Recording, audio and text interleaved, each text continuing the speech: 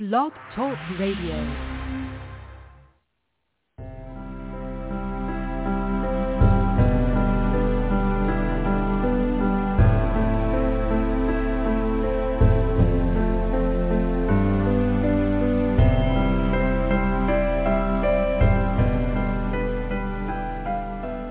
Welcome to Night Light. Step away from the mainstream and gather around as we enlighten the world and our realities and travel this cosmic journey we call life. Join us as we share with you and provide that beacon that can guide us all to a better way. Explore with us as we examine a metaphysical montage of spiritual insights, covering everything from the mundane to the magical, UFOs to unicorns, and everything in between. This is a time of awakening, of sharing and evolving, of spreading our wings and soaring on the cosmic breath of creation.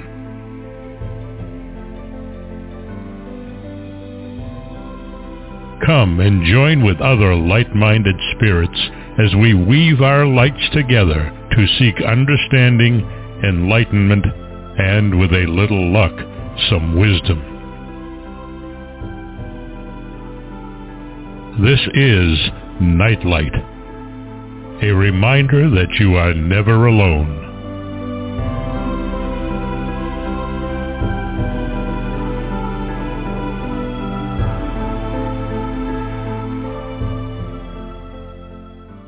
Welcome, everybody, to Nightlight. It's going to be a good show tonight. First, I want to thank Ken Quiethawk. Please check him out on the Internet.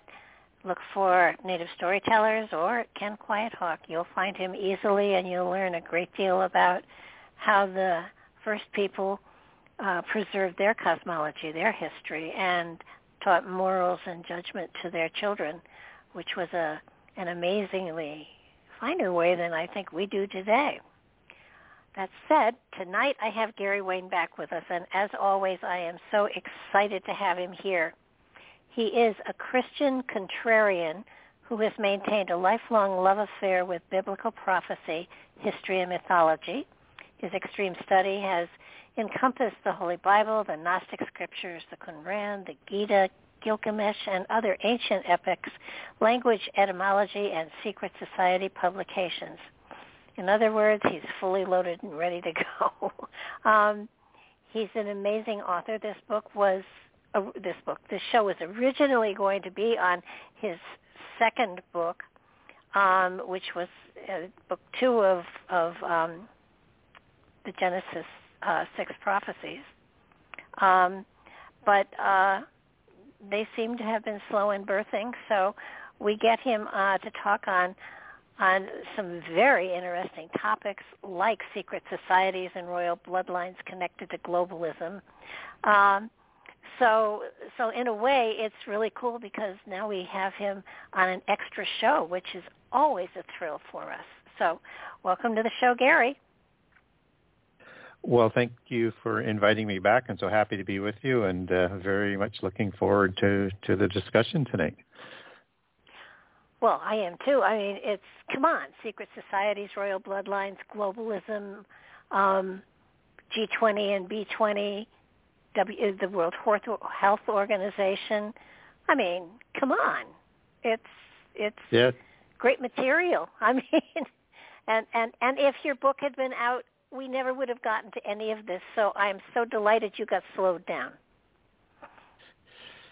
Yeah, it's a process, and I'm always in a rush, but there's a process to getting it done. But I think tonight's topic is going to be very, very good. And I look at what's going on in the world today, and I'm sure everybody else is saying, what the heck is going on out there? And we hear of all these different meetings and groups and organizations, and it all seems to be just sort of so confusing if you don't take a step back from what the media tends to tell us as to what's going on and sort of connect the dots as to, sort of what's really going on. And, it's up to everybody to decide whether they think what, some of this stuff is good or some of it isn't good. but we ought to be aware of what they're trying to do and how determined they are to do it. Well, and there is that old saying that, we have to be familiar with history or we're going to repeat it. And it does feel as though we are going through cycles and repeating in a new way old habits and old policies. And, when we talk about royal bloodlines, I want to make clear to people what we're talking about, where we go, where they come in. I mean, secret societies everybody kind of knows about, but when you say royal bloodlines, to what royal bloodlines are you referencing? It's a very good question, because it does go to the heart of what goes on in the world today and what's happened in the past and what's going to happen in the future. So when I talk about royal bloodlines, it is the royale. It is the kings and the queens that aren't out front and center as what they were a couple hundred years ago, but yet are still very active in the background. And, when you look at that word royale, it comes from Old French for roi being king, and al, which is the transliteration of the Hebrew for el, for an angel or a god. So they would call themselves Rex Deus, or the kings of God, or the black nobility is yet another name for the same group of people. And it's a group of people that have an inner circle, just as in World War I, for example, you had basically a family civil war because they were all intermarried and cousins, and they kept their genealogies, and they would marry to ennoble those bloodlines to place themselves at a higher level within the bloodline. So they take these genealogies right back to prehistory, right back to their ancient demigod fathers, as they would look at them as. So we would recognize them as Rephaim, Nephilim, heroes and titans out of Greek mythology, Anunnaki out of Sumerian mythology, names like the Zabalba out of the Qish Maya, names like the Myosi out of China, the Tengu out of Japan, the Zuras, and several other names in India. These are the ancient nobility class that controlled the world both before the flood and then again after the flood, whether or not one decides to rationalize how the giants show up after the flood as being a second incursion or survival or both. But they do show up, and they show up in all cultures around the world, and they controlled the complete nobility class right from the beginning. So when we talk about the royales, that's the genealogies that we're talking about, and they're worldwide genealogies. I think there's a dominance today that is filled with a gap of dominance by the European bloodlines, but I think we're starting to see a resurgence of some of the worldwide bloodlines, and I would continue to sort of look forward to that. So, and just as you have coming out of prehistory with the royales, with the kings, both before and after the flood, secret societies take their history back to before the flood and to a very sort of important nexus point after the flood as well. So with the creation of the seven sacred sciences, as they would call it, that were put into a discipline by one of their great patriarchs from the ancient Masonic history, that would be Enoch, son of Cain, you had this knowledge that then merged with the knowledge from the gods or the fallen angels, and that formed the first, what was called, at least from a monotheist lens, looking back at it, as Enochian mysticism, named after the patriarch Enoch, who created the original mystical religion and the pantheons that ended up crossing the flood. And out of that, through the mystery schools to develop the knowledge, because polytheism is a knowledge religion at its heart, and in homage and paying homage to the gods who provided that knowledge, they developed this knowledge through the mystery schools to honor those gods. And also you have growing up within those mystery schools, the ancient secret societies or the ancient Royal Masonic organizations. And so this is the knowledge that pairs in the organizational structure both before the flood with the kings and the religion, and setting up the nobility class with the bloodlines of the created giants, as in biblically it's in Genesis 6, and they take over the world, and they're on a movement to create a world government, but it's a bit of a military way of getting at it. So in the Greek version, you have Atlantis with these 10 kings that are understood as the helm of the golden age and the center for the burgeoning world government that is going on before the flood comes along and destroys Atlantis. So this is a worldwide story in all the different religions and cultures. And then after the flood, you have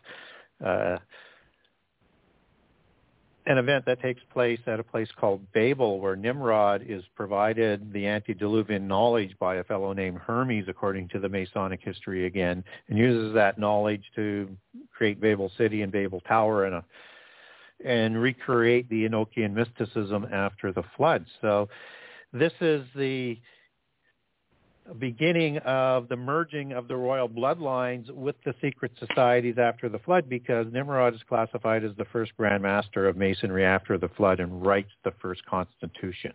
And he's at the kingship level and is intermarrying again with the giants, and they're establishing these bloodlines that expand out with the dispersions of the people. And we get that same account written in Sumerian with the story of Enmerakar at Eridu, and it's exactly the same story. And you get the Babel story again around the world. So you get a commonality of how this knowledge and these religions are spreading around after the flood.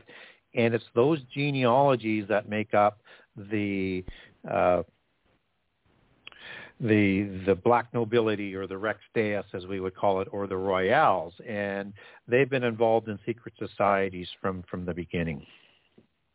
Now, I'm wondering then, is the G20 and the B20, is this another aspect of the royal bloodlines coming into current society, or are these different groups of people? These are what I call branch groups. So when I talk about the hierarchy of secret societies, and I talk about this in the upcoming book in detail, you have a trunk of a tree that would be more of a evergreen or a cedar of Lebanon tree, which might be a little bit more accurate, a little bit tongue-in-cheek, but in terms of the branches that are coming down, and it's an evergreen, versus the elm tree, which would be more the genealogical tree that they use, but it's the same. What is was put out by Rabelais in about the 1500s in his writing, and that's where the name comes from my research, is called the thalamic tree. It has the roots that go down into the earth and it goes up to the sky, whether it's the genealogical tree or the organizational structure for the secret societies. And it's also known as the world tree as well. So they're using the same sort of imagery, if that sort of helps people to get an image. And so when I talk about a branch organization, it funnels back up and into the tree trunk. And that tree trunk is separated into trunk organizations. So you would have Freemasonry at the bottom and the first level of adepthood. The Illuminati would be at the next sort of levels up. And if you're using the old degree system as opposed to the latter, come lately, Scottish Rite degree, the old system is 3 degrees to be as an adept. And then so above that would be the Illuminati, and if you're going to oversee lodges, you have to be 5th degree. And above the Illuminati is the Rosicrucians, and at the Rosicrucian level you get this nexus point of these rising people who have been invited into the secret societies, who have genealogies and bloodlines that may be more diluted, but they're invited back to be in those organizations and to learn the mysteries as polytheism presents it. And at the Rosicrucian level, you have that intersection of those adepts that are rising up and the purebloods or the royales. So at the top half is like 50%.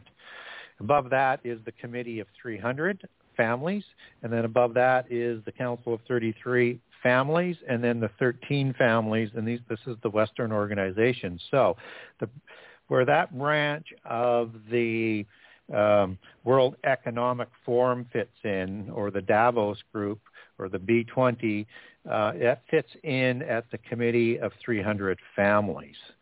And so the Committee of 300 takes its name out of Greek mythology as the great Olympian gods. And they have 300 of them, as it sort of comes back to them, that are the top level of the gods in the hierarchy of their belief system. And this comes from, the religion or the following of Dionysius. It also includes Isis or Egyptian worship. It's as it comes down through their bloodlines, Catharism, Bogomilianism, Albigensianism is all sort of intermixed in it into the European sort of flavor of the families. And so these are all the black nobility family, and there's a black nobility of the larger European group and a black nobility of the Italian group, and it's important to sort of keep that straight. They all work together, but there's a special area cut out for the families of the Roman bloodline that would be like the gens Julia or the gens Claudius. And those bloodlines go back to the original senators of Rome that were the descendants of Romulus and Remus that started the bloodlines. Would be probably a few more that were entered in after that, but those were the primary two. And they were thought of as Rephaim or Nephilim and offspring of the gods. So, again, same story. And then the bloodlines in Europe are basically ones outside of Italy are ones that have migrated out of Greece, migrated out of the Middle East, and have settled into Europe. So this is a group of families that are running things in the background. And when we look at the Committee of 300 as being a group that is symbolizing the gods of antiquity, of 300 angels or 300 gods, and they're trying to create a new Eden, is what they would call it, or a new Atlantis, as the Rosicrucian Francis Bacon might did write and put it about. So it's interesting that they always have this historical imagery that was that is used to sort of denote their groups and where they sort of fit. And this is what they would call, I guess, the greater 300 families that whittles down to the top 13 as you go up the Thelemic tree. And what's also interesting out of Greek history is that not only do they look at 300 gods of the ruling class, there was also 300 that was the number of the guards for the king, or the offspring divine representatives that we might understand as an antichrist or a Messiah figure in a sort of a prophetic kind of understanding. And 300 was also the number of the disciples that Pythagoras had. So you see there's a consistency to the use of that, and they use that number 300 as almost like a trident, again, imagery that comes out of Sumeria and comes out of Egypt, with Poseidon having a trident, and that's got three prongs on it. So it's like an allegory of 3 in 1. So 300 still makes 3. So it's 3 in 1, and it's a perfect unity of the Tao as that belief system goes, and is associated in a similar fashion in Egyptian and Aryanism as well, and similar types of meetings, Indo-Aryan, as we talk about that. So that's the allegory of it, and I'll just sort of move on to say that this is a group that affects a number of organizations. So we have a number of branches that are coming out, and the World Economic Forum is one of those branches. And then within that branch, you'd have several other groups as it branches out with a hierarchy, which is the higher level of the hierarchy at the center of the branch, and then higher up as it goes back into the tree. And so other groups that would be associated with the Committee of 300 that they're involved with is the Order of Knights of St. John. The Jesuits would also be, as part of the black nobility representative, looking after that group as well from within the church, which the Jesuits were given control of the banking, which is a very important part of that organizational structure. Other groups that would be answering into the Committee of 300, obviously the Rosicrucians that are immediately below them, but you also have the IMF, the International Monetary Fund, that's sponsored and run by them. The World Bank is run by them. The Bilderbergers, which is kind of a similar kind of organization that calls the lower level money people and business people. But these, I would actually put the Bilderbergers, or the people called in there, a little bit higher up within the hierarchy. And they're trying to ascend into the group through intermarriage, through generations. So you're going to have people like the Clintons in there. You're going to have Bill Gates, and a lot of new money comes in there. But they get their marching orders from families that come from the Committee of 300. The Club of Rome is another one that is that answers through another branch, and their job is to bring about world government similar to the Illuminati, but at a level where there's 10 groups of nations to set up that new Atlantis. So that's kind of where they fit in. And so these 300 are the top sort of extended families of the royal families of Europe. So I'll stop there and let you back in, because I covered a lot of territory. Well, you've used the term a number of times, and I want to make sure I understand what it means. You called black groups and things like that. You're not, or are you? If it's a black group, are you referring to their skin color, or what does the black refer to? Well, that's what they call themselves. So the black nobility is, obviously, if they're European, they're white. And it's particularly the black nobility of Italy that greater name means, because Rex Deus would be, for me, a more common, but I understand that the rest of Europe also calls themselves the black nobility as well. That's just, I don't know why they chose the color black, but everything is chosen for a reason. So yeah, like the black nobility out of Italy, for example, might include families like the Orsini would be one of the families, or the Bracciano, the Pitigliano, the Colonna, the Massimi, and let's not forget Borgia, which was a very extensive family. Right. So it goes back to the gens Julia and gens Claudius, and basically through Julius Caesar and Claudius Augustus is the sort of funnel back into the history. There's a later black nobility that comes along as well that starts that goes to Venice, and a lot of those are merchants and bloodlines that come out of the Middle East, and they're going to be intermixing, but they're not that ancient Italian black nobility. That's a transplanted set of bloodlines that comes out of the Middle East. Well, are these groups of elite, obviously, and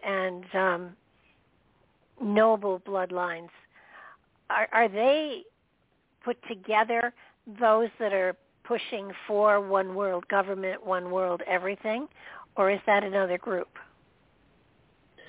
Well, they're all working directionally in that. Every group has a specific role and agenda.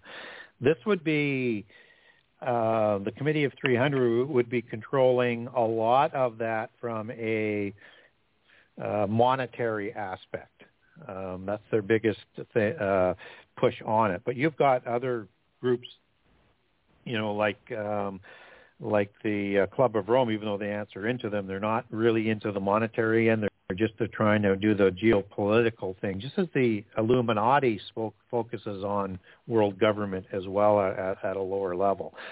But it's the main just based on the groups that they're working with are money groups. Let's put it that way. And you start to see these oligarchs of these companies. They start to show up with companies like the East India Company that we might recognize from England.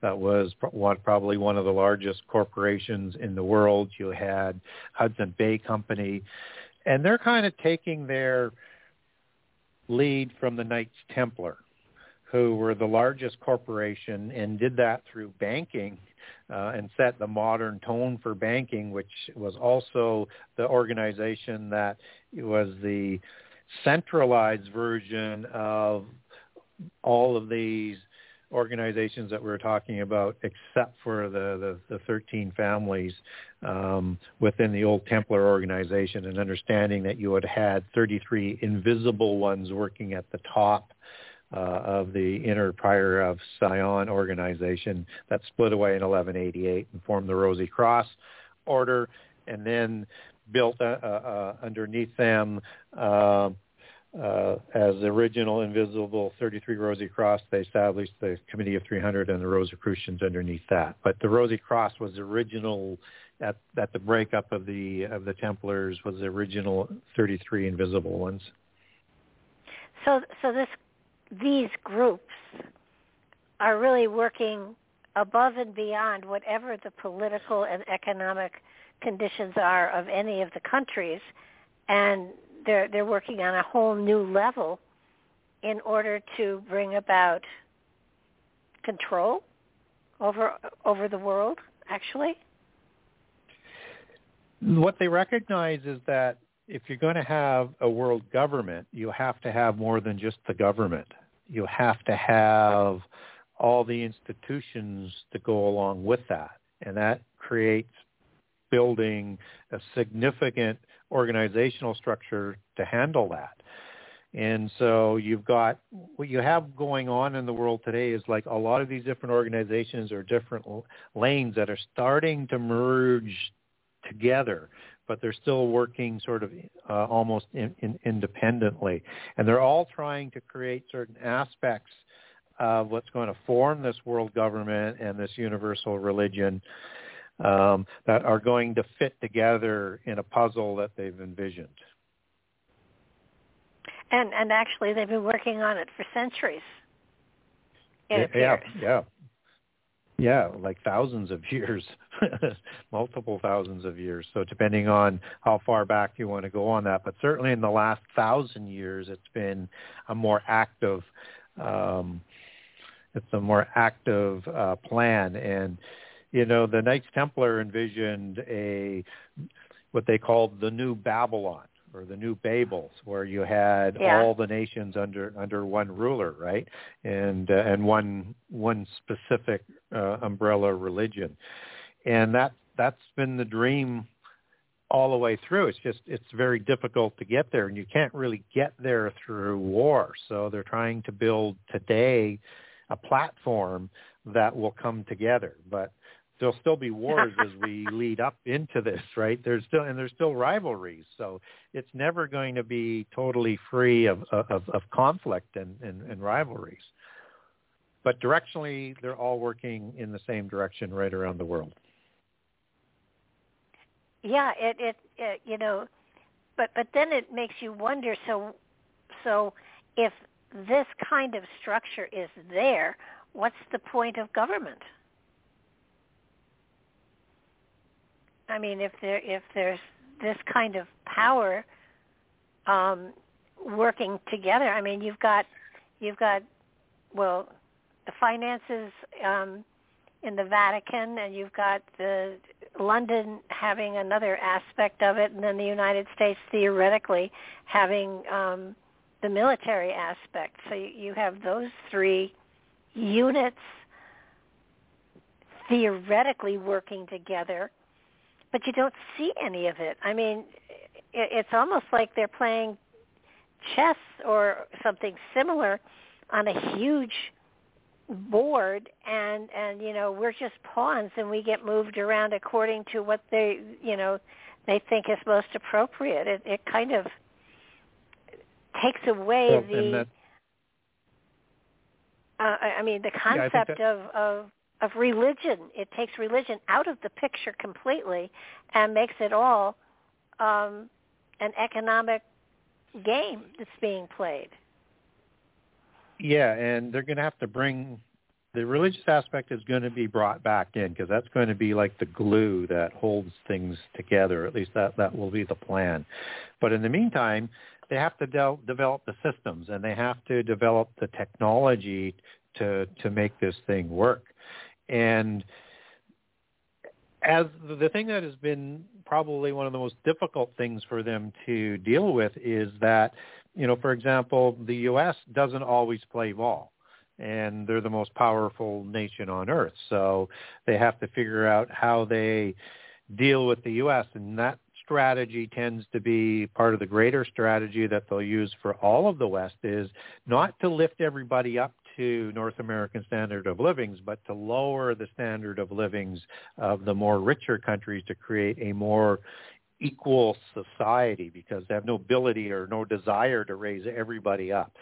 So that's the thing that you start to see as it's affecting the U.S. today, is how are they going to satisfy some of those aspects. And then you've got rising powers, let's say like China, who says, I'm not against the New World Order.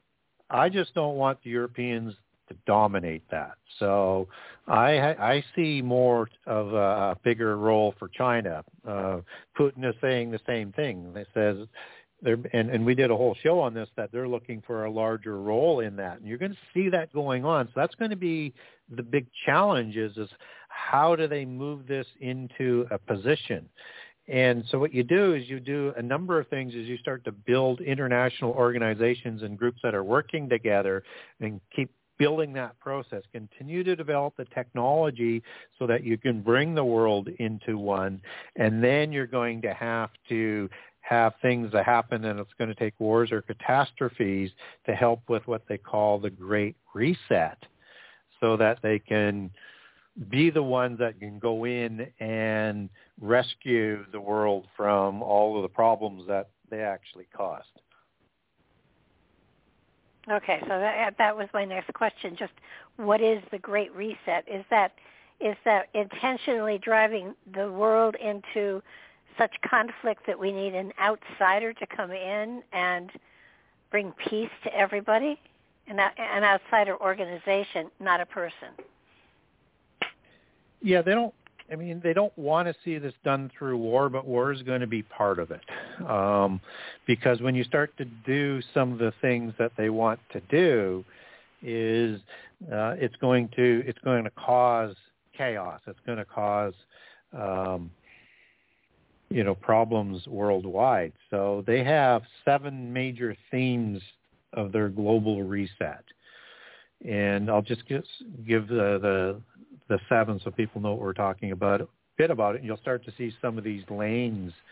I think people will start to visualize groups and things that they've seen. So the first one is environmental sustainability, or green socialism. That left-wing environmental movement is, as we all know, very, very powerful today.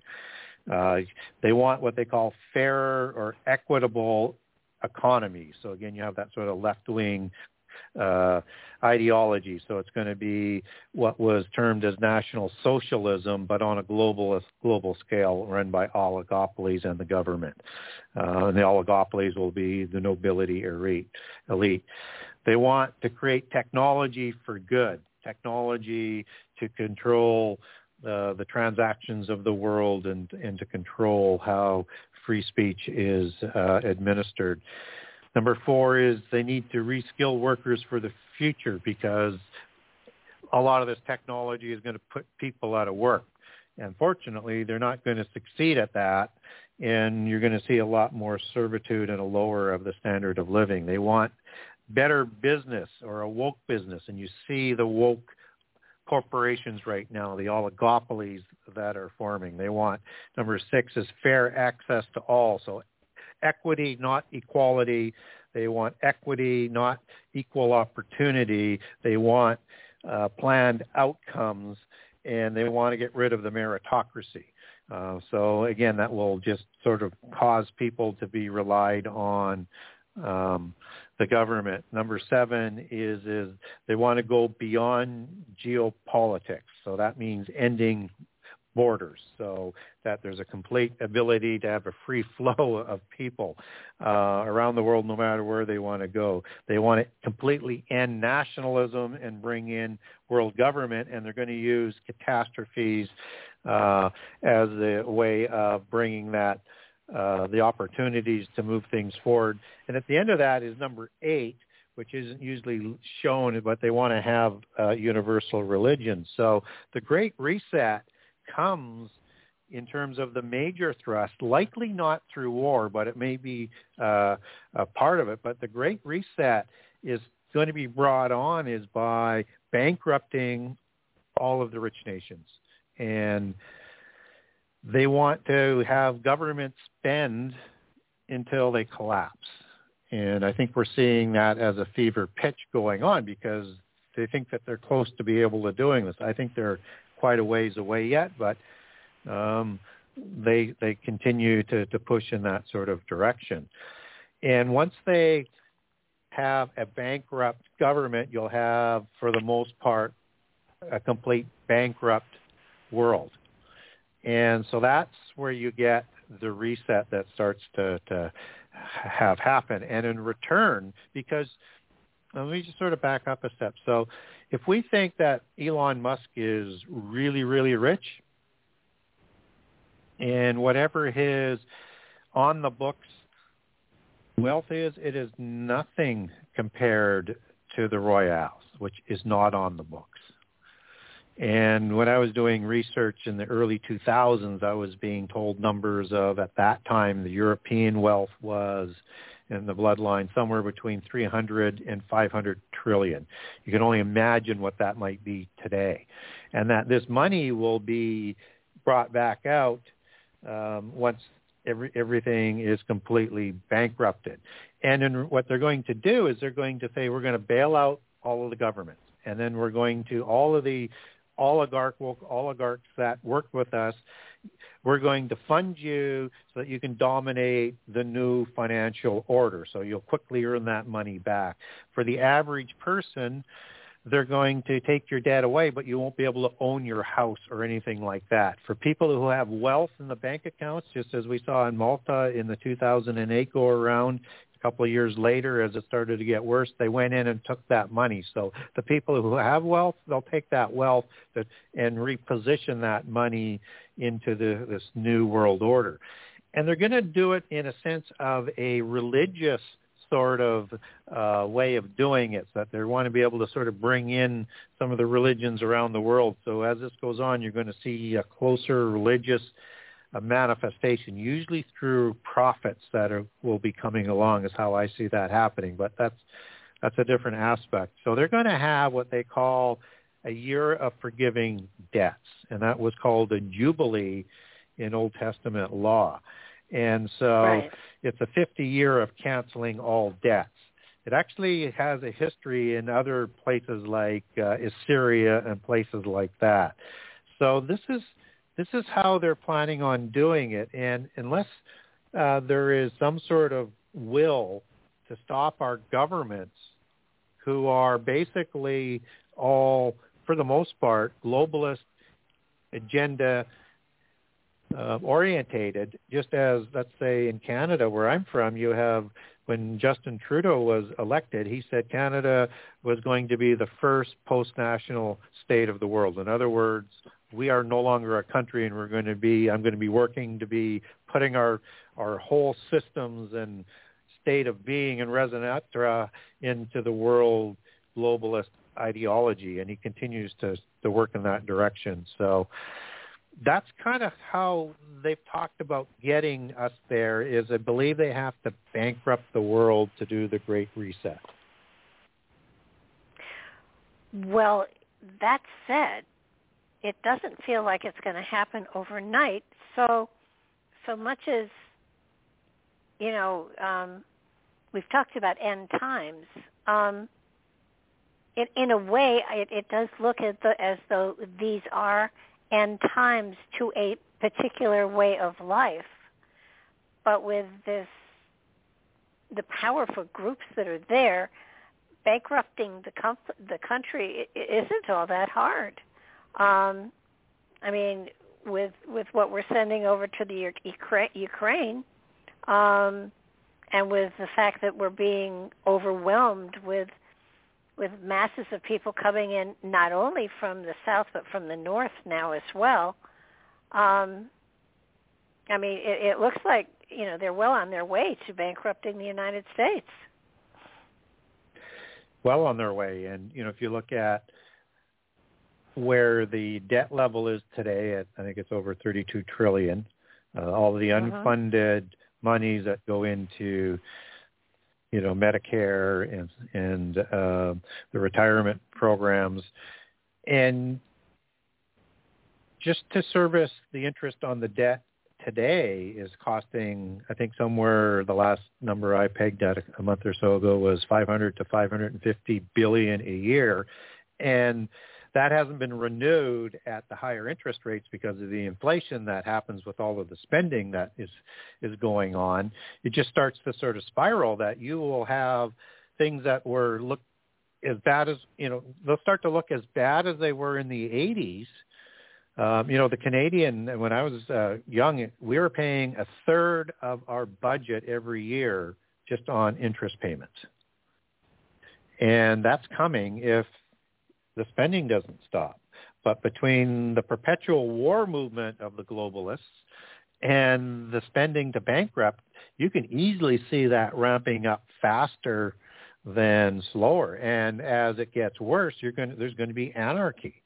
But you're going to need some anarchy to form 10 groups of nations led by one family and one leader around the world. So it's going to take some catastrophes to bring that about. And that's going to include, that's going to include not only wars that we're funneling more and more and going more and more into the European war right now, but I mean, look what happened with a mild pestilence. I mean, it almost bankrupted the world, right? I mean, and it started this whole domino. Well, if we get more of that, and I think we're going to, you're going to see all sorts of things that are becoming possible, and a great reset is going to be offered by the globalists. And people are going to say, well, we can't continue this way because, it's going to go down the tank. So, but that's the plan, is to drive the cattle herd people into the open arms of the of the globalists. They're the ones who create the problem and then present the solution. Well, at least in the U.S., the spending is all in the hands of the government, which seems to be, throw the doors open and give away everything. And anybody who says that we're going to limit the spending, they absolutely are destroyed in the media. And it's really hard to get serious discussions on that because people are, they're saying, well, these guys who want to control the spending, they're the evil ones. Well, they may be evil, but they're not wrong about controlling the spending. No, that's the trouble. And I think what confuses me so much is that, I mean, if they want to have a one world order, shouldn't there be peace instead of wars? Or are they at the same time looking to diminish the population to a number that is more conceivably manageable? That is part of the process as well. They want to be able to control the population, and so that the elite can still, live a good life, right? So, and they've been talking about the population issue ever since the rise of the Club of Rome, which was one of their main topics, was overpopulation and the coming famines. And global warming was another one of their topics that they introduced because it was nowhere to be found until they presented it. And, at that time, and I was in high school at that time, we were told we were going into an ice age in school. So unfortunately, yes, I am that old, but it makes you wonder whether or not these are actually contrived catastrophes that they're going to be driving. And so when we look at that World Economic Forum, for the first time in October, they actually met as a group with the G20. And so they called the group that met with the G20 the B20, which was the Davos group. It's the World Economic Forum group, and people like Klaus Schwab, was there. And of course, the Davos just had their meeting. But in that G20 group and representative corporations and bloodline money from around the world, that represented 80% of the world GDP and 75% of all world trade. So they have them all together, and you see more involvement today in the last few years at Davos with government people. When it first started, it was all business groups, but now it's a combination group. So you're going to see that working more together more often.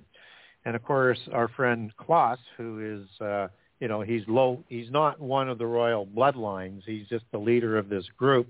I mean, he will have royal bloodlines, but he's not part of the elite group. It's because they're just not. They don't get out in front and lead that. They work things from behind. So Klaus Schwab, he, decided that at the October meeting and then again in the January meeting that they needed to double down, recommit to a plan for deep and structural change. And he called it, we need to now move more aggressively and more vigorously in all aspects of everything that they touch to restructuring the world.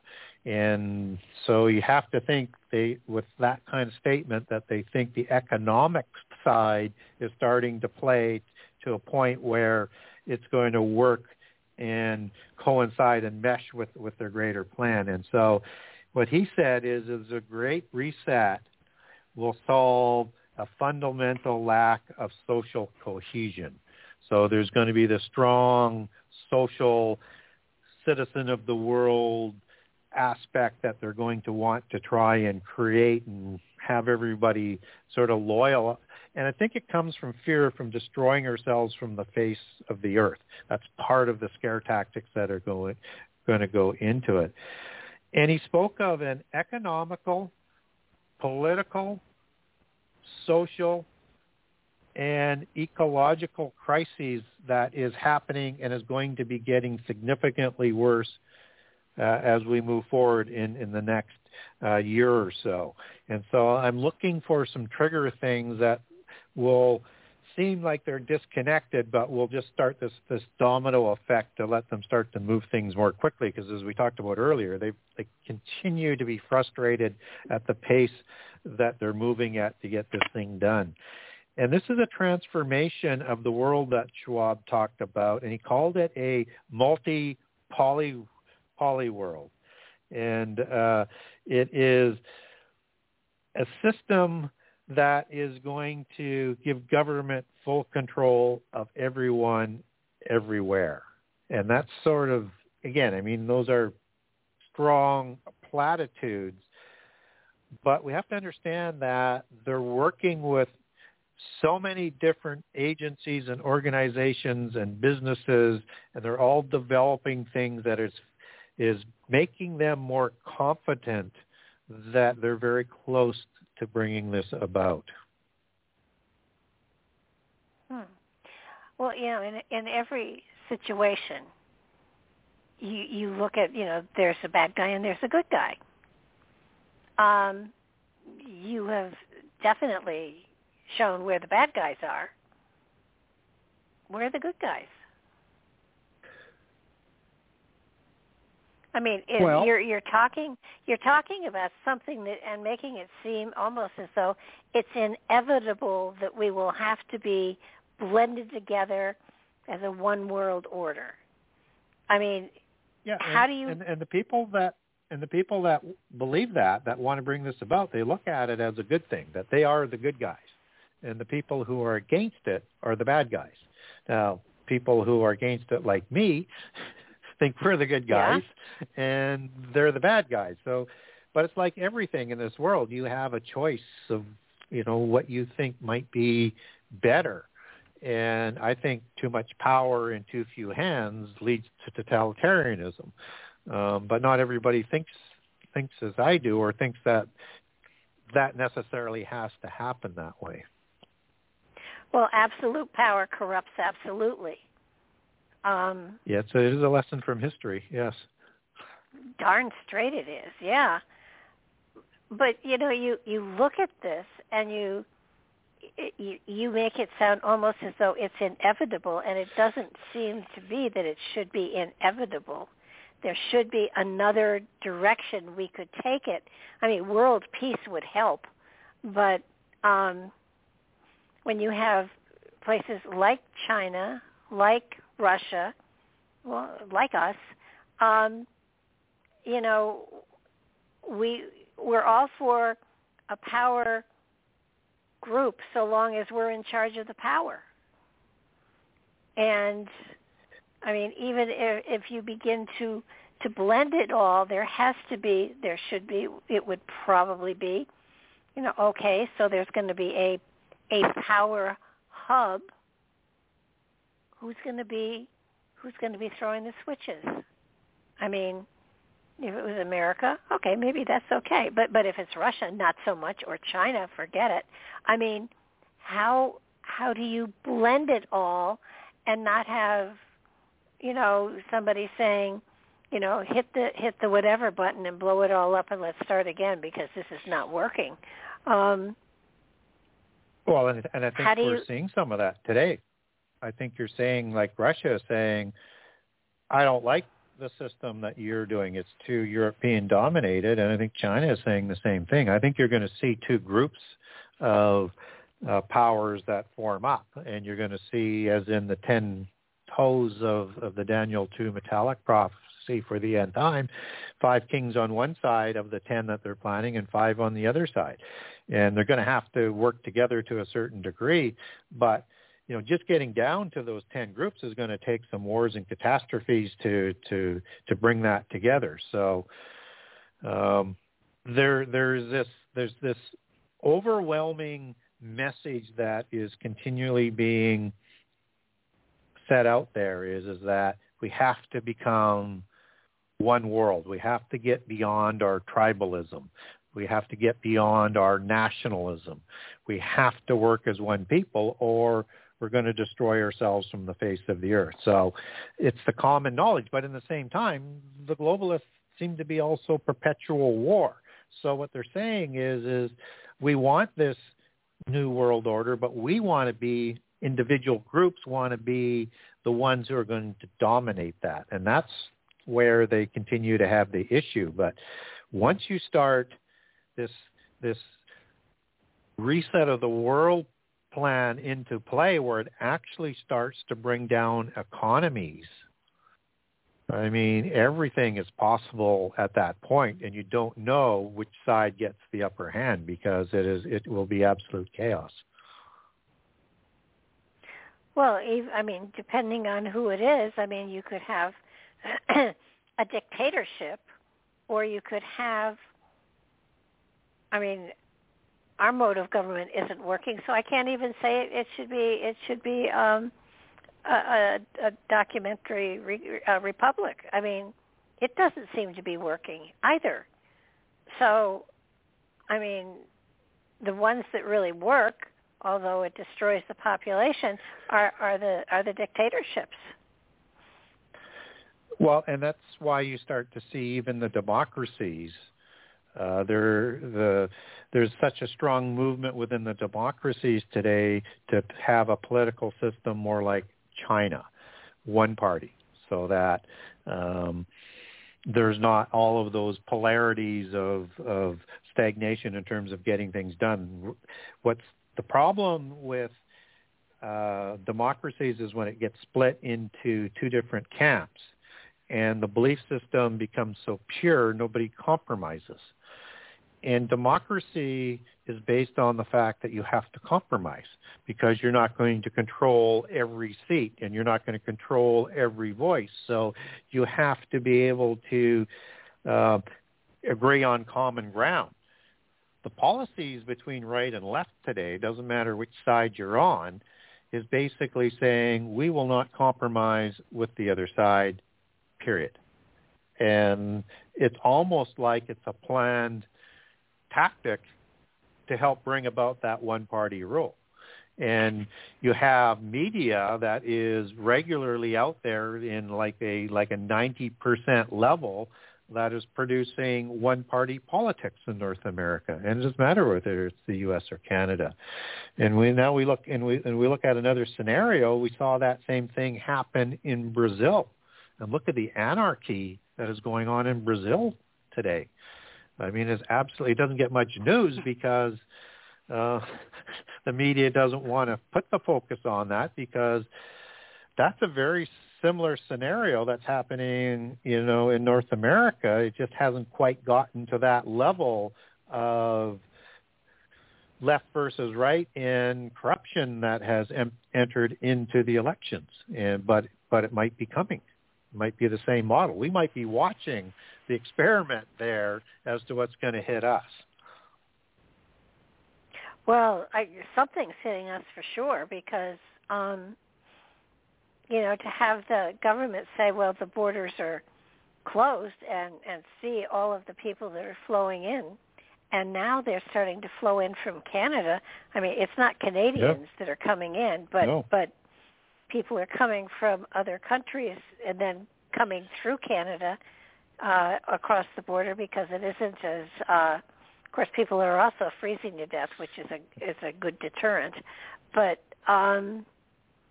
we've got it coming from both directions now, and it's horrifying. It is, and the answer seems to be to double down in the same direction. Right? It's never to resolve the problem. Yeah. I mean, when you look at the millions of people that have come into the U.S., okay, but we can't take care of them because we're sending so much money outside of the country to fight wars that aren't our wars. But if we don't fight those wars, then we can't stop the spread of something that is even worse. So it puts us, and it is, and the thing is, and I think this is absolutely awful if this is the real sort of start to that war in Eastern Europe, is you have a president today that right from when he was vice president was poking Putin in the eye that he was going to bring Ukraine into NATO. And he said that repeatedly to them, and Putin always said, and I'm not defending Putin in any sort of manner here, I'm just saying this is what transpired. Putin said right from the beginning that taking the Ukraine into NATO is crossing the red line, but yet we're still poking the bear. And then you have that vice president become president, and he thinks he's probably going to do what I can't have happen, and he decides it works into his agenda as well, or a convenient excuse, and the war has started. And now you have a plan where it's not to win the war, to defeat Russia. There's never ever a plan. There'll never be anything planned to go offensively into Russia. It's to create perpetual war, and all that does is bleed the money. I mean, I think it's up to $140 billion that the U.S. has now committed in about a year. I mean, it's just ramping up exponentially, but never in a way that is designed to win the war. It's like fighting Vietnam all over the place. Only there aren't boots on the ground yet, but that doesn't mean there won't be down the road. The notion of getting into wars and not winning is just inhuman, but it just seems to be part of that whole strategy to bleed the West and to create anarchy.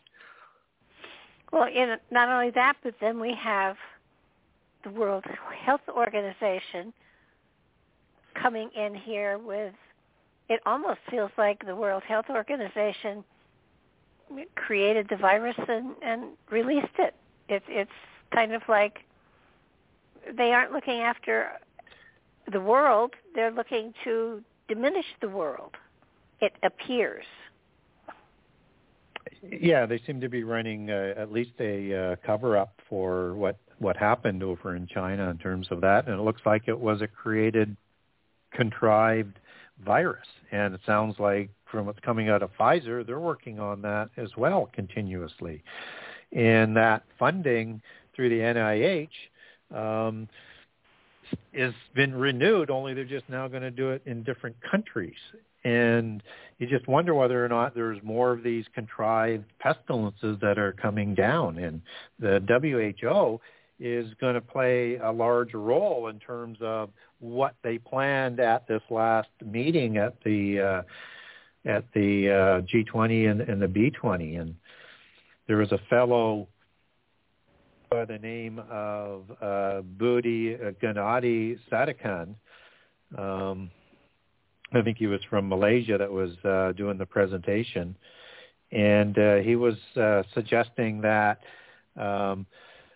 there needs to be a redoubling down of a digital passport, but centered around a vaccine passport going forward. And go ahead. Yeah, that's something that you had written down. I was wondering, a vaccine passport, how does that? Would it be a regular passport that had the vaccine stuff on it, or would it be a separate passport to the one that we get to travel with? I think from the information that I looked at, it's going to be developed and run parallel.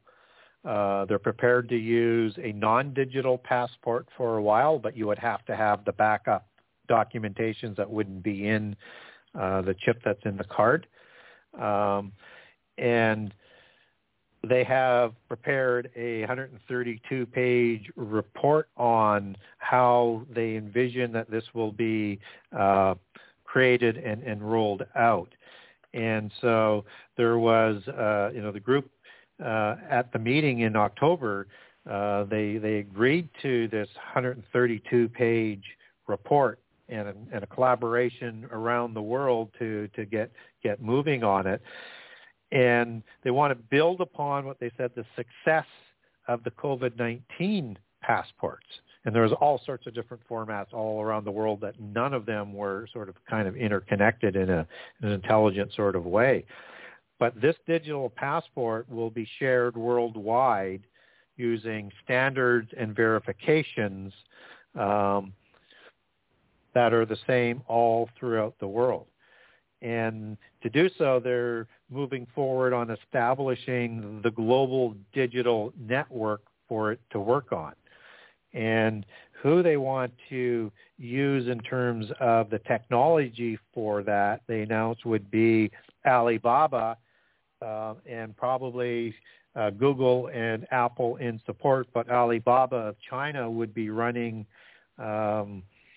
the technology development from systems they already have developed that they use in China to track everybody's movement and to track all sorts of social credit things in China that can also be linked into tracking the social credits of the green movement. And so they adopted this agreement to move forward on it towards what they called the interoperability of systems that include the mechanisms that validate vaccination while respecting the sovereignty of national health policies, regulations, and data share. But in the meantime, they've got another organization working with the WHO that is providing standards for all of the countries, and we'll have to see because the governments are going to have to pass it. But if the WHO organization on the next pestilence isn't happy with the response, they will have the ability to move in and run it themselves. So you see, as I say, you see a lot of different lanes that they're moving in on this. But the digital passports are designed to create robust guidelines on health preparedness. So to be part of this, and the countries that are going to accept it, and most countries are, they're going to have to be prepared to accept these guidelines, even though it may violate the laws within the country. So one would expect that they would change their laws within the country to participate. And they're going to need this to ensure a global response that's coordinated, so that you have this ongoing, perpetual global healthcare infrastructure. And they're going to be presenting this to the WHO meeting that's coming up, I think, in March. And they want the World Health Organization to accept this proposal, and they will fund the World Health Organization to start implementing this and getting it worked through worldwide. So it's something that they're moving on quickly. So I think it's kind of you might imagine it like a Nexus card. I don't know whether you're familiar with the Nexus card, but it's kind of a parallel system to the passport. I have a Nexus card. It gets you through fast lanes and across the border. But this will have other things that are attached to it. So it's and with the Alibaba system, when you start to get into the social credit aspect of it, is if you don't hit the standards of environmentalism or whatever the government policy is you may not be able to get a loan. You may not be able to go into certain places. You may not be able to go to your favorite sports event. Because if you don't hit that it's like a credit system. If you don't hit that minimum credit score, you're just not going to be able to participate. So they're going to force people in with that, and that if you don't have this passport, you won't be able to move around. You may not even be able to move around within your own country very far. And if people think that that's not likely to happen, during the last pestilence where I live, and they actually shut down our area and had police out with roadblocks that you couldn't leave. Believe me, they learned a lot of things in the last go around, and they seem to be doubling down on this. And when you start to get into this basic system, this is just the first level of a interconnected chip system that is going to link in all the other technologies down the road. Well, who thought up the name? Because, of course, you call it Alibaba, and all I can think of is and the 40 Thieves, which would indicate to me that this was just an organization that was about to take away everything. Alibaba is a very large Chinese corporation. It works in the high-tech end, and is basically dominated by the Chinese government. The CEO there wasn't following government policy, and he disappeared for about 6 months until he came back and decided to cooperate. So yeah. But I get the story of Alibaba and the 40 Thieves, because it's kind of like doing the same thing, right? But and I don't know how they arrived at their name. Maybe it has something to do with that. Who knows? It's terrifying. And they did learn that you put something out that threatens the entire world. Everybody's in the same box, and therefore we try to be safe, but they make it hard. They do, and they shut people down who disagree with. I mean, what we saw on free speech was absolutely atrocious, and that most of the misinformation was being done in the media, and most of the disinformation was coming from the government. You could put out, and I put out government statistics that was taken down because it wasn't showing the narrative that they wanted in social media. So you had social media working hand in hand. You had and we had the FBI in the last week or so, bragging about the cooperation and the influence that they have on corporations now. And the FBI, particularly through the Twitter files that were released, are basically, they and the White House were basically, and some congressmen were basically shutting people down left, right, and center. And the social media companies were, for the most part, were cooperating hand over feet, even though, hand over foot, even though they may or may not have thought it was right. And one can only imagine that Facebook and Google were very similar in their responses. Now, we don't have that transparency out there, but hopefully we'll get it. But we see a system that is working in a one-party, one-belief system way, and they're prepared to implement it. So you get an economic problem, you get catastrophes like famine or pestilence, you get wars going on around, all over the world. I mean, anything can happen and can move quickly, and it's that within that chaos is when they'll pounce. Well, so how does this fall into, of course, the end time prophecies?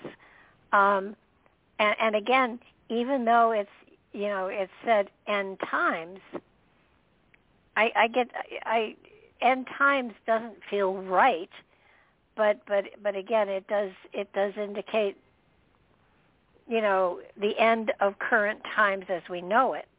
So how does all of this play into the end times prophecies? Because I know that a while back you said that you felt we were coming into the end times prophecies, but again, the end times is not a day or a week or a month or a year. It's a time frame that could take hundreds of years. It might. I mean, we don't know. I mean, I think we might be in the fig tree generation, and for people who aren't familiar with that, that's one of the signs that Jesus provided for the end times and his second coming, that there's a specific generation. And you have to know what ticks off that generation. You have to know how long a generation might be. So when I look at the fig tree generation, I look at, first of all, what's the length of a generation according to, biblical prophecy. Well, we're not given that, but we are given 3 time frames for a generation. So you have like a generation that's talked about in the book of Exodus, which is 40 years. And then you have a generation in the book of Psalms is 70 years. And then Genesis 6:3 that limited the lifeline of the Nephilim and humans along with it to 120 years. That came into effect after the flood, because that's part of the flood story. And the creation of the giants between Genesis 6:1 and 6:4, you have 120 years. So is it 40 years, 70 years, or 120? I think it's likely the 70 or the 120. But then we have to know what might be the start of that generation. So you have to be careful not to get ahead of biblical chronology, because so many people have, and they're proven wrong. If we are in the fig tree generation, I might suggest that it was with the nation of Israel taking Jerusalem. In biblical prophecy, not only is the southern kingdom of Judah back in the covenant land in the end time, but they also have control of Jerusalem.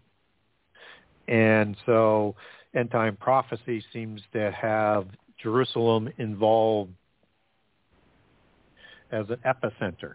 And so that needs to be in place. So that came about in 1967. But if it's 120 years, there's a lot of runway out there. If it's 70 years, that means we're going to need to get into the last 7 years in the next 10 years or so. So things have to happen fairly quickly, and there's still a lot of things to be built. And we're going to need to see a world that is going to have a money system that's going to be able to work with this implant system. And by the way, the Davos people introduced in 2018 the concept of this implant system that people will demand to have, and it will be delivered through the healthcare system. And this implant system would be interconnected with this very high level of technology that we don't have quite yet, that can reach into different dimensions. So it combines quantum computing. It combines AI.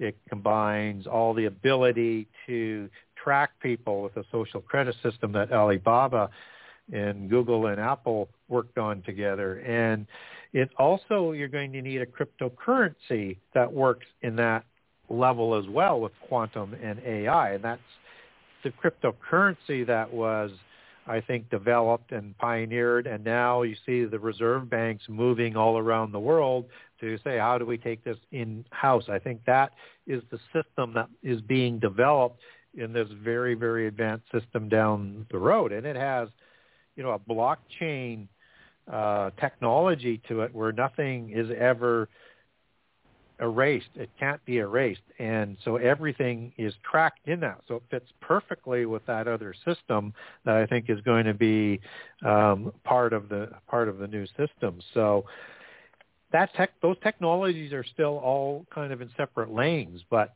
there's that nexus point to look forward to. So getting back to the timeline, there's a geopolitical thing that we've been talking about as well. And so what the Bible tells us about this fig tree generation is that there's going to be birth pangs or the beginning of sorrows, and these catastrophes will get stronger. They are earthquakes, pestilence, famine, and wars. And they're going to get stronger as this generation unfolds.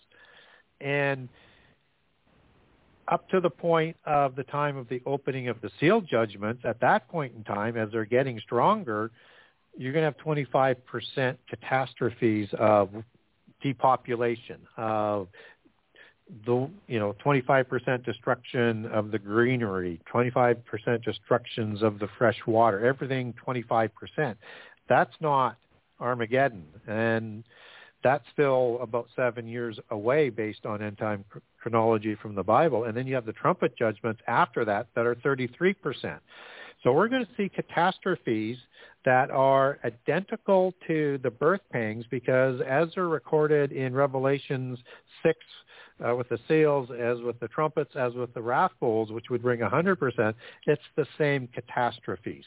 So they just get sort of stronger. So we're going to be thinking apocalyptic, but there's still more things to come. And as these contrived catastrophes start to work together, you're going to start to see more anarchy and more chaos starting to develop in the world. So that's why I say we might want to anticipate more of that. Now, biblical prophecy says there's two groups that are going to rise up at about the same time. You have these 10 kings that are talked about as 10 toes in the Daniel 2 metallic prophecies. You have the same number of horns that are talked about in Daniel 7 for the end-time empire. And you also have those same representations in Revelation 13, Revelation 12, and Revelation 17 for this end-time empire that Antichrist comes from in the middle of the last 7 years. That last 7 years comes from Daniel 9:27, for the last week of years of 70, which of 69 were completed with the destruction of Jerusalem.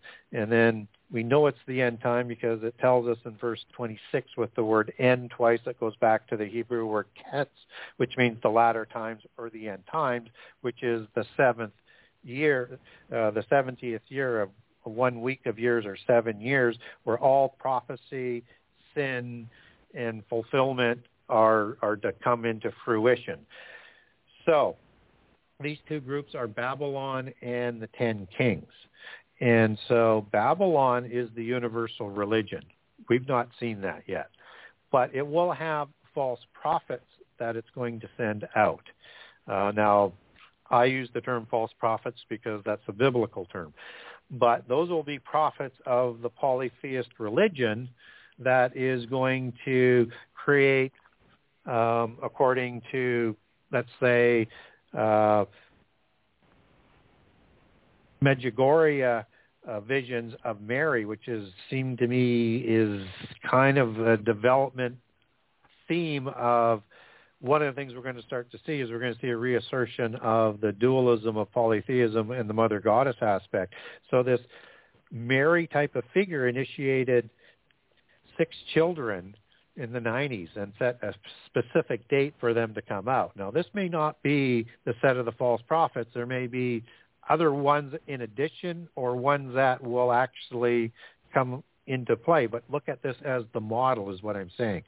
And they were initiated and provided specific dates to start to come out with 10 specific prophecies of doom. And it will be prophesied in a way that if you don't convert to the one true religion,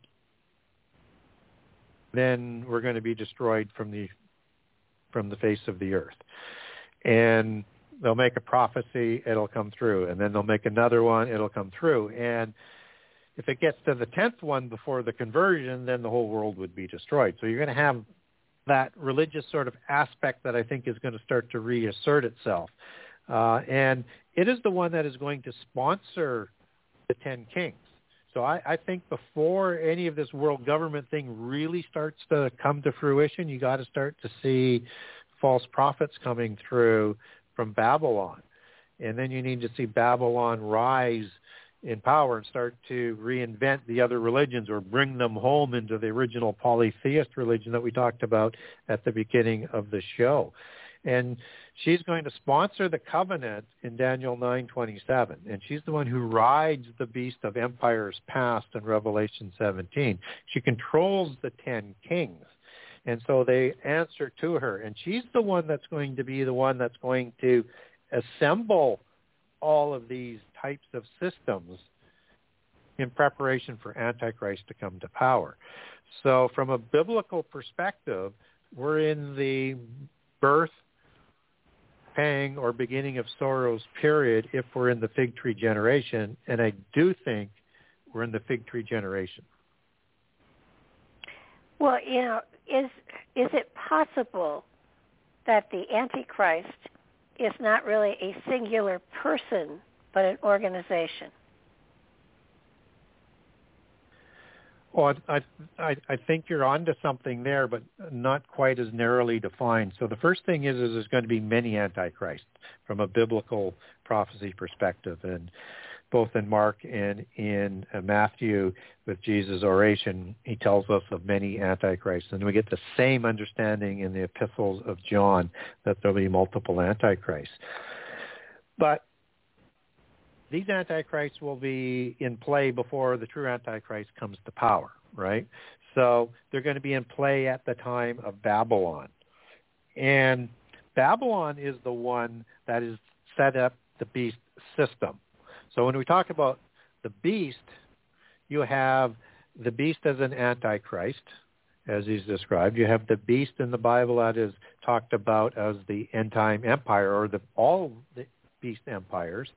And you have the 10 kings of the beast empire that are going to hand their power over to Antichrist. And you have the beast religion, which is that, Enochian religion that we talked about that crossed the flood. And that's why you have the Babel allegory, because Babylon goes back to the Hebrew word Babel, and Babel had the archetypical Antichrist figure with Nimrod in a post-Diluvian understanding versus antediluvian, because you would have had the same thing happening back then, because nothing is new under the sun. And you had him imposing this polytheist religion over all of the people of Babel at that time. And so that was like a sort of an ancient run of Antichrist figures. They're always trying to bring this about. There will only be one that's going to be able to bring it about worldwide, and that's the true Antichrist. So Babylon is going to set up everything for Antichrist to take this over. So Babylon is going to set up this beast systems with the 10 kings. And within those 10 kings, you might expect some of them will be an Antichrist type figure who wants to take over the world.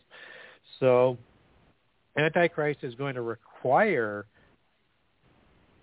another Antichrist-type figure to claim his credentials, just as Jesus defeats Antichrist in biblical prophecy. He's going to need an Antichrist to defeat. And the war is going to have to look like an Armageddon. So you're going to need a counterfeit Armageddon. And I think that's going to be the Revelation 9 war that a lot of people think is Armageddon. It's going to look like Armageddon, but that's not Armageddon. It's ahead of the chronology curve in Revelations and other prophecy. That seems to be the war of Joel 1 and 2, has the same type of beast. And that happens before Armageddon, which comes about in Joel 3 and that set of prophecies. And I think it's the Gog war, where you have that alliance of nations that has kind of a reflection of what's being built for those 5 empires of the East. That includes the Aryans, which can include the Persians and the subcontinent of India. You have Gog of Magog, which is Russia. You have Beth Togarmah, which is Turkey, which is making more inroads and allegiances now with Iran and with Russia as they go. I think they're going to pull away and join that group.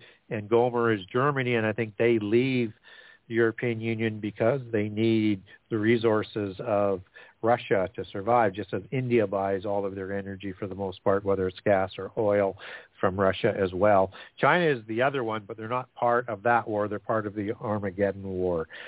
So I think you start to see this starting to shape up. And somehow, some way, through all of this anarchy, it's going to take more than just a planning of the globalists to bring the new Babylon about. It's going to take the universal religion starting to rise as well. And where is the source of that? I mean, is it Rome, or is it Rome changing, or is it something above and beyond Rome?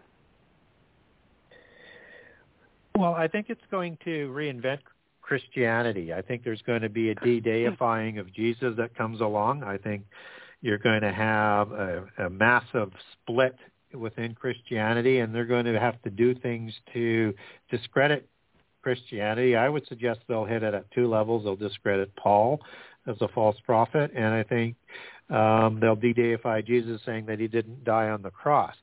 And in companion with that, I would look at an epicenter rising in Rome that is going to completely change doctrine in preparation for the universal church. But I don't believe Catholicism will be the universal religion. I think it'll be part of it. I just think we just see it start to bubble up through the Mary apparitions and the Jesuit control of the papacy. And that when we look at the word Babylon, when you take that back from a New Testament prophecy where it pops up, it's an allegory for Rome in the book of Peter, and Babylon there, and in the end time, in the end time prophecy of Revelation, when you take that back to its Greek meaning, not only does it mean Babylon of the Middle East, but it roots back to Babel. And so Babylon, in that definition, is also defined as an allegory for Rome and was understood so in the time of John. And it was also used by groups like the Essenes, because if you were talking ill of the Roman Empire, you were put to death and arrested and then put to death. But so I think it's going to be Rome. And in Rome, you have 7 hills of the original city that Romulus and Remus set up. And Vatican Hill is outside that original walls of the city where the 7 hills are. So it's actually a sister city of the Palatine Hill, or sister hill of the Palatine Hill of the original 7, and that's where the Sibylline prophecies took place. So when it talks about in Revelation 17 that Babylon is going to rest on 7 hills, I think it's talking about the 7 hills of Rome. I recognize Constantinople also has 7 hills and was the eastern part of that empire and may have a rising importance in the end time as well. But all of the allegory tends to sort of point towards Rome as being that sort of epicenter, but it's going to be a changed religion as you get these revelations that are going to be coming through the prophets, and they are going to absolutely reinvent the Catholic religion and then absorb so much of Protestantism in it as they pull it towards the ancient polytheist religions that were all part of the beast empires.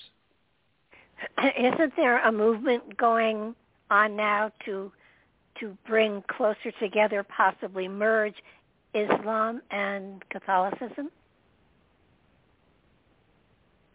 Well, you have a working group between the Jewish people and the rabbis. You have Islam, and you have the Catholic Church. They actually have an agreement, an Abrahamic agreement, as they call it, and a city in Abu Dhabi where they're going to have the center of that. So they're trying to find ways to bring that all together. Now, just as with the World Council of Churches, which whom the Catholic Church isn't technically a member, they have a dozen major representatives there all of the time. All the churches in the World Council of Churches are being told that you're going to have to compromise, you're going to have to change some of your doctrine to get this to work. And as you get more information about this Abrahamic Accord, separate from the accord the Trump administration was working from a political level, similarly named, don't know whether there's a coincidence there or not, there is this underlining, I know there's no coincidences in the world, so I said that kind of tongue-in-cheek. And I'm hearing things that they're all saying the same thing, that somehow if we're going to make this work, we're all going to have to compromise our doctrines to bring that back together. And that is sort of setting the table to do the compromises into the other religions as well. And you see the Catholic Church that's working with the Buddhists and is making they're making inroads with meetings and overtures to all the religions of the world. So I think we're seeing that process beginning, but it's painfully slow. But it only takes a prophet that is going to speak to all the religions with some sort of unknown authority that comes from the invisible powers, and with the ability to predict a catastrophe that's been pre-planned to start to get people's attention. Going to be interesting. I mean, I can see it is governments. I can see governments actually negotiating, something to pull them together. But when you come to a person's spiritual religion, that's a whole nother ball of wax to compromise on. It is, and not everybody's going to do it. So one might expect persecution worldwide, because I think in every religious group there would be pushback, at least to a certain degree, right? So I don't think, no matter what happens, not everybody's going to want to change some of their belief systems. And I think there's going to be, just as my speculation, I think it's going to be like this great sort of umbrella religion, though, to recognize that it all goes back to the same beginnings, and you can still celebrate your ritual days and your celebrations and your worship days the way that you wanted to do it. Just as in the lower mysteries, you have almost a different kind of worship than is at the adept levels, and I think it will be structured at that level. And certainly at the leadership level, at the adept level of all of these religions, they will all worship the same pantheon. Well, that's what happened when Constantine said, this is our state religion. Everybody became whatever, but they had their personal deities at home, and they had their idols at home, and the norm, the the public on lower levels just continued to worship as they pleased. It was the elite that had to convert, and the servants and stuff like that, they didn't count, so they didn't care. Yeah, so I would look at it as something sort of similar, and Constantine based his system on what happened just a couple hundred years before that in Persia, where Zoroastrianism became the state-sponsored religion to unite the empire. And that's what Constantine was trying to do, was he was trying to create, as he, took over the empire in war, he wanted to have a religion that was going to bind the empire together. So he had raised up Christianity, but then brought in Mithraism and some of Egypt's religion, and so Invictus, and sort of made a homogeneous type of religion. At that time you moved from the Sabbath of Saturday to Sunday, which was, the holy day of Mithra, and you have December 25 being introduced as the birth date of Christ. Well, that was the birth date of Mithra, and you have this. Just as some quick examples as to the homogenization and the rituals that were brought in, because he was trying to satisfy all sort of aspects in a new religion. I would expect a similar type of thing being reinstated, because again, nothing is new as under the sun. It's going to have a similar appearance to how these things have happened in the past. What will that do to all of the structures that are now devoted to the different religions? I mean, the temples and the cathedrals and, the holy places. I mean, does that close everything down to open up one great place for worship? Well, I think you'll see a little bit of both. But I would back up a step and say, so, I mean, if you look at all the great cathedrals in Europe, for example, they were built on ancient holy sites that were polytheist. Right. So there's a strong tradition where that happens, and I'm not saying every church is built on some sort of ancient polytheist site, but there's a strong history of doing that. And if we look at the revolution in France, with the French Revolution, they had a de-Christianization go on. And then they basically instituted a Babylon or a polytheist type religion, and it was more Egyptian sort of orientated as almost like an Isis type of worship. So expect again that mother goddess thing to sort of reassert themselves, but they just changed the language for what they were preaching within those churches, as they changed it to, basically it was the Church of Reason. So it's, again, that knowledge aspect to the polytheist. So Gnosticism is a religion of knowledge, as they would define themselves. It's all the same ancient religion. It just has different connotations and different vernacular names around the world. So I would expect, and I cover off in my first book what happened in the Christian churches in the French Revolution, and it's a startling thing to sort of look at, say, okay, how would that happen? Now, you would have to have similar things that would be going on in Islam, which might even be a more difficult thing to do. So the things that it's going to take to convince the people of these kinds of religions to move in the direction of this common sort of world religion, it's going to have to be stunning. It's going to have to be spectacular. It's going to have to be, supernatural, preternatural. It just can't be something that people could dismiss easily, right, or deny. Only those who are totally devoted would, and they'll be considered mundane. They will be considered not worthy of the new world, because what will happen will be so convincing, you have to be an enemy of the state not to believe this. And I think that's the level that it takes to get there, and I think that's what's coming.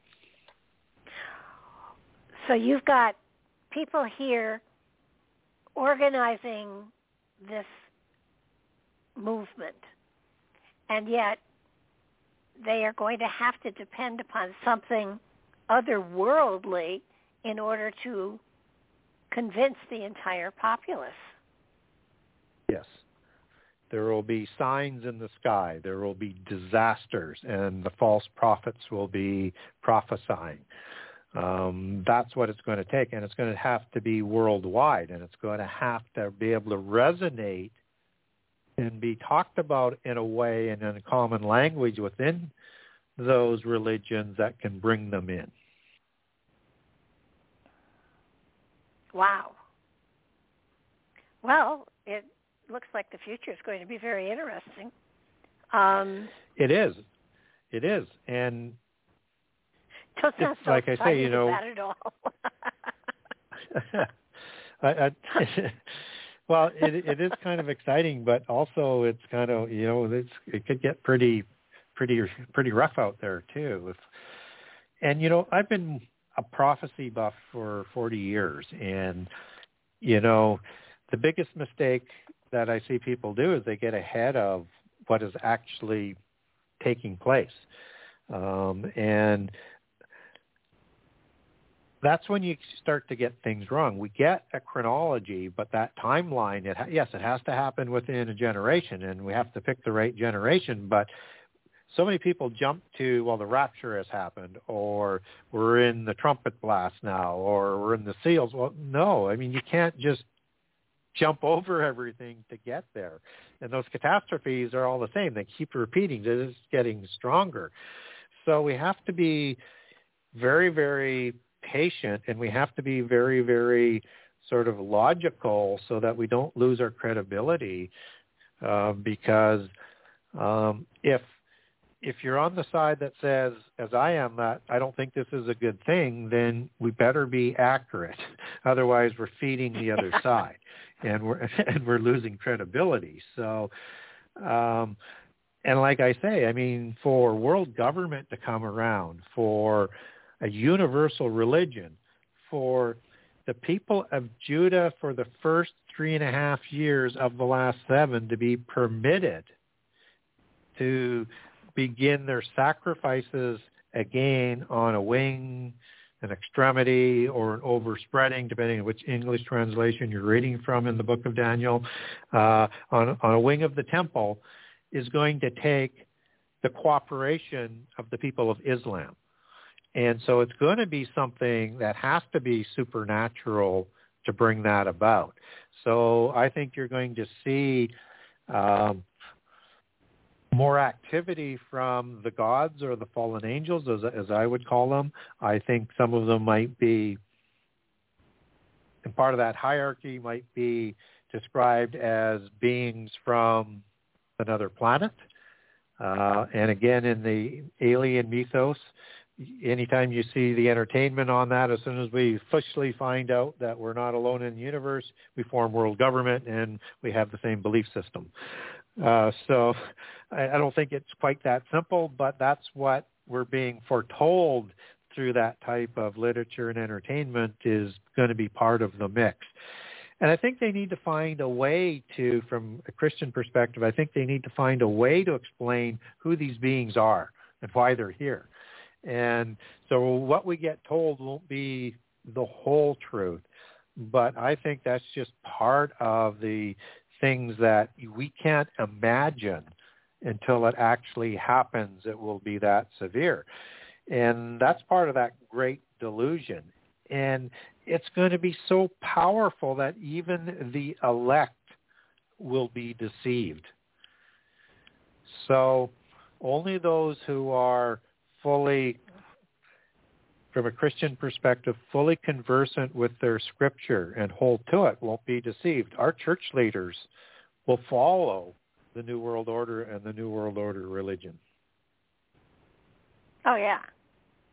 Well, if they don't, they lose their power. So, you know, that's a given.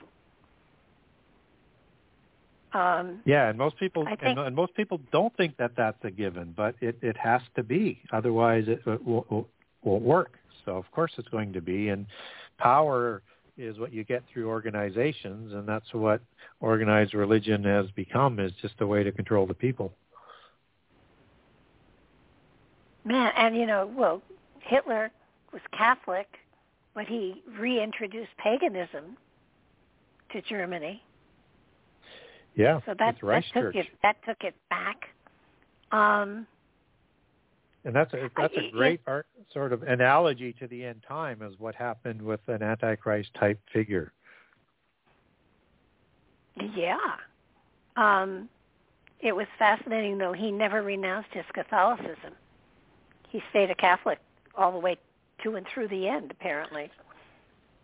Well, he developed the Reich Church, which was Ariosophy. It was Arianism of theosophy. So it's a rogue version of theosophy. And in that church, they recognized Jesus as a blonde-haired, blue-eyed, pale white-skinned Aryan prophet, just as Jesus is accepted as a prophet in a lot of the global religions, but not as a deity status. And so he sort of changed the religion in a manner that is kind of similar to what I think we should expect in the end time. I don't think Jesus is going to be dismissed. He's going to be recognized as, totally dismissed. He's going to be de-deified, but I think he'll be recognized within the religion as one of those people sent along the way to help humankind evolve into godhood. So he's going to be like Buddha. He's going to be like Muhammad. He's going to be like Confucius. I think that's where they fit Jesus in, and that will be acceptable to a lot of the church leaders who don't, actually believe the Bible is accurate or literal anyways. So. Yeah, no, that you can't take everything away from everyone. You've got to give everybody a piece that makes them feel like, it's still a part of their own philosophy. And, boy, that's going to be interesting. So they're going to have to put out another Bible or something similar. They will, absolutely they will. They'll reinterpret the Bible. They'll interpret it through the Gnostic approach or the polytheist approach, where it's not literal. You have to understand what's embedded in there and the allegories to understand the true meaning. So look for the allegorical approach to become more predominant as opposed to the literal approach. I was thinking as well, just sort of popped into my mind, of some of the things that are done to help people kind of prepare for it or give you a kind of idea. There's a monument that's at the UN that was built a year or two or so ago called the Guardian. Of course, the Guardian is just another word for a watcher angel, right? That's part of the definitions, right? And so you have this guardian beast, and it has 2 wings, and it is similar. It's like a stylized leopard, so it's more in the Quiché Maya style or the Aztec style as a jaguar head and body. It's got a lion mouth and 4 claws, and it almost is identical to the description of the beast in the book of Daniel with the leopard. I mean, it's just absolutely amazing, and that is part of the analogy of Daniel 8, where the Antichrist will come out of the Greek Empire, even though it has 4 parts, comes out of one of the 4 parts. So it could be Rome, could be Greece, could be the Egyptian side, or it could be the Middle East side. But it's just amazing. They just set these types of images out there in preparation, and it just seems to be like,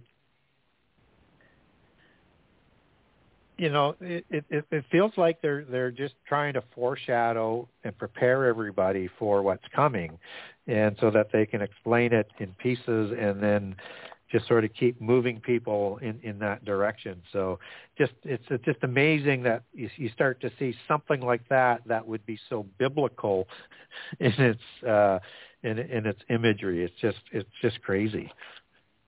Well, the Bible is old, 1,000 years, 1,200, however many, give it 1,000 years for sure. And throughout time, haven't the end times been, predicted? We're going to, this is the end times. The end is near. Prepare. Yep. That over and over. poor guy in New York City, with his sign. He's probably had to replace that sign a lot of times. But the end has been justifiably predicted over and over and over and over again. What makes this time different? Well, in every generation or anybody who makes solid predictions, they just think that the events that are seeing has to be that apocalyptic nature. But it also, from a Christian perspective, it has to be like the days of Noah. So our technology has to catch up. There has to be things that are similar to the days of Noah. And you can't try and ignore passages from a Christian biblical perspective that are inconvenient. So things have to be in place. Things have to happen. And so the most you could say at any point in time, because nobody knows the exact time anyways, is that it appears that we're moving in that direction and there's more and more things lining up.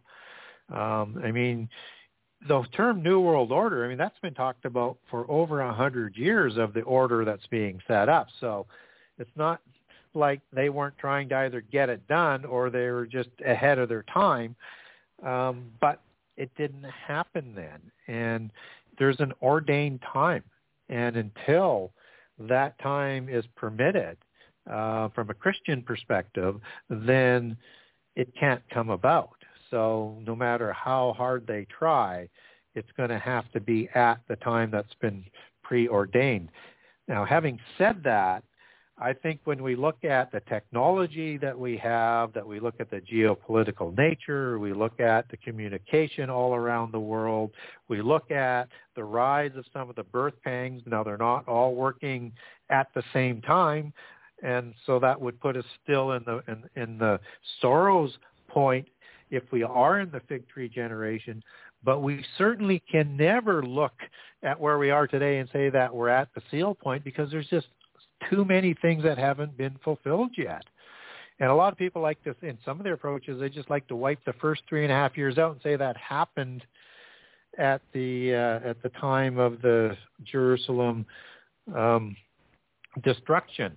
Trouble is, then you have to leave out a whole bunch of biblical passages that says, no, that's not the case, like the first 3 years that's prophesied in Daniel 11, from about Daniel 11:21 to about 11:30 till you get to the abomination with the rise of Antichrist. You just can't ignore things if you think that the Word of God, is not wrong, because that's our whole belief system. So from a Christian perspective, you can't get ahead of things, and you can't just wish away some of the prophecies. Everything has to fit. But directionally, it's moving in that direction, and it's moving in that direction faster. And we're starting to see more and more things starting to come together. And I think technology is the last piece to put together this beast system and this implant system. And again, people have been saying from the 80s that the UPC code with the 666 on it was it. They're not totally wrong. It's just that was an early vision. I think that 666 is part of the beast system. You have that binary system that's going to be part of this advanced system, and one expects that 666 to be in it, but that was not going to be this complete system that's interlinked everything in the world, because this whole system is going to be designed to link you into the quantum universe. It's going to have you connected into, as they're promising, a connection and a direct link to the divine essence, to the Atma that is talked about in the Vedas. And that this system is going to permit you to have access to all kinds of knowledge. And that this system is going to give you health that is automatic, that's connected to this larger system. We're nowhere near that yet. Now, that technology seems like it might come together as a nexus, but we don't know how long that takes. So we have to be careful in terms of the chronology. So always be on watch, and I certainly am, and I certainly think we are in the fig tree generation, but we don't want to get out there too far on that limb, because too many people have had that limb cut off from underneath them over time, and they look very bad in hindsight. Yeah, well, all of those technological things are possible through independent consciousness rising and don't require electronics to make them happen. I mean, there is that aspect as well. I mean, if you have it electronically oriented, then you have a way of controlling the world. And if people go about it that's the key.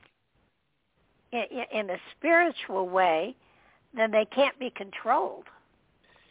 Yeah, so, it's not about the divine essence from an individual perspective. It's, as you nailed it, it's accessing that divine essence, as I understand it's called, from a control perspective, which requires that implant system and that tracking system and that control system that goes with it.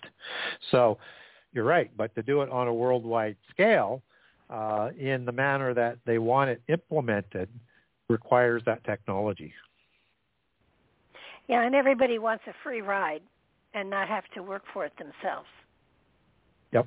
I mean, that's human nature, unfortunately. Yep. You can work on it yourself. You can work on yourself. You can get to that place in yourself. There are Taoist monks that can do most of that stuff already, and yet, having a chip put into my skull and giving it to me that way seems so much easier. But again, you then are under the control of another entity. Yes. Well, I'm right with you. I'm eager to watch the whole process myself, and hopefully avoid being a part of it. Well, and it's going to play out in a way that it's hard. As I say, it's hard to imagine or anticipate, and it won't play out in the way exactly that the people that are trying to bring it about. It won't play out that way either. So it's just one of those things where, things are going to feed off of each other, but is there any real control on it? We know where it ends up. I think, from a Christian perspective, we know where it ends up, but it's not going to be in the way that everybody thinks it's going to. And typically, end time, you don't get prophecy correct anyways. It doesn't come about in the way that they sort of mentally imagined it. So you have to be paying attention to the details, and that we're all going to be surprised to a certain degree. And the thing that I think will be absolutely unpredictable is some of the things that, if we're here to see it, that we will witness. It will be absolutely so preternatural that it will just be mind-boggling and mind-numbing, I think. Yeah, well, that said, we are out of time, but I want to thank you again for a spectacular show, and I'm going to put you on speed dial just in case. But thank you so much for all of this. Well, thank you. This has been phenomenal, and I look forward to your book coming out as well. And we will get you back on here again soon as things begin to progress, for sure. Yes. Awesome. And, of course, you have your website. You want to give that quick because we're almost out. Yes, my website is the Genesis6conspiracy.com. That's Genesis 6 with the number 6conspiracy.com.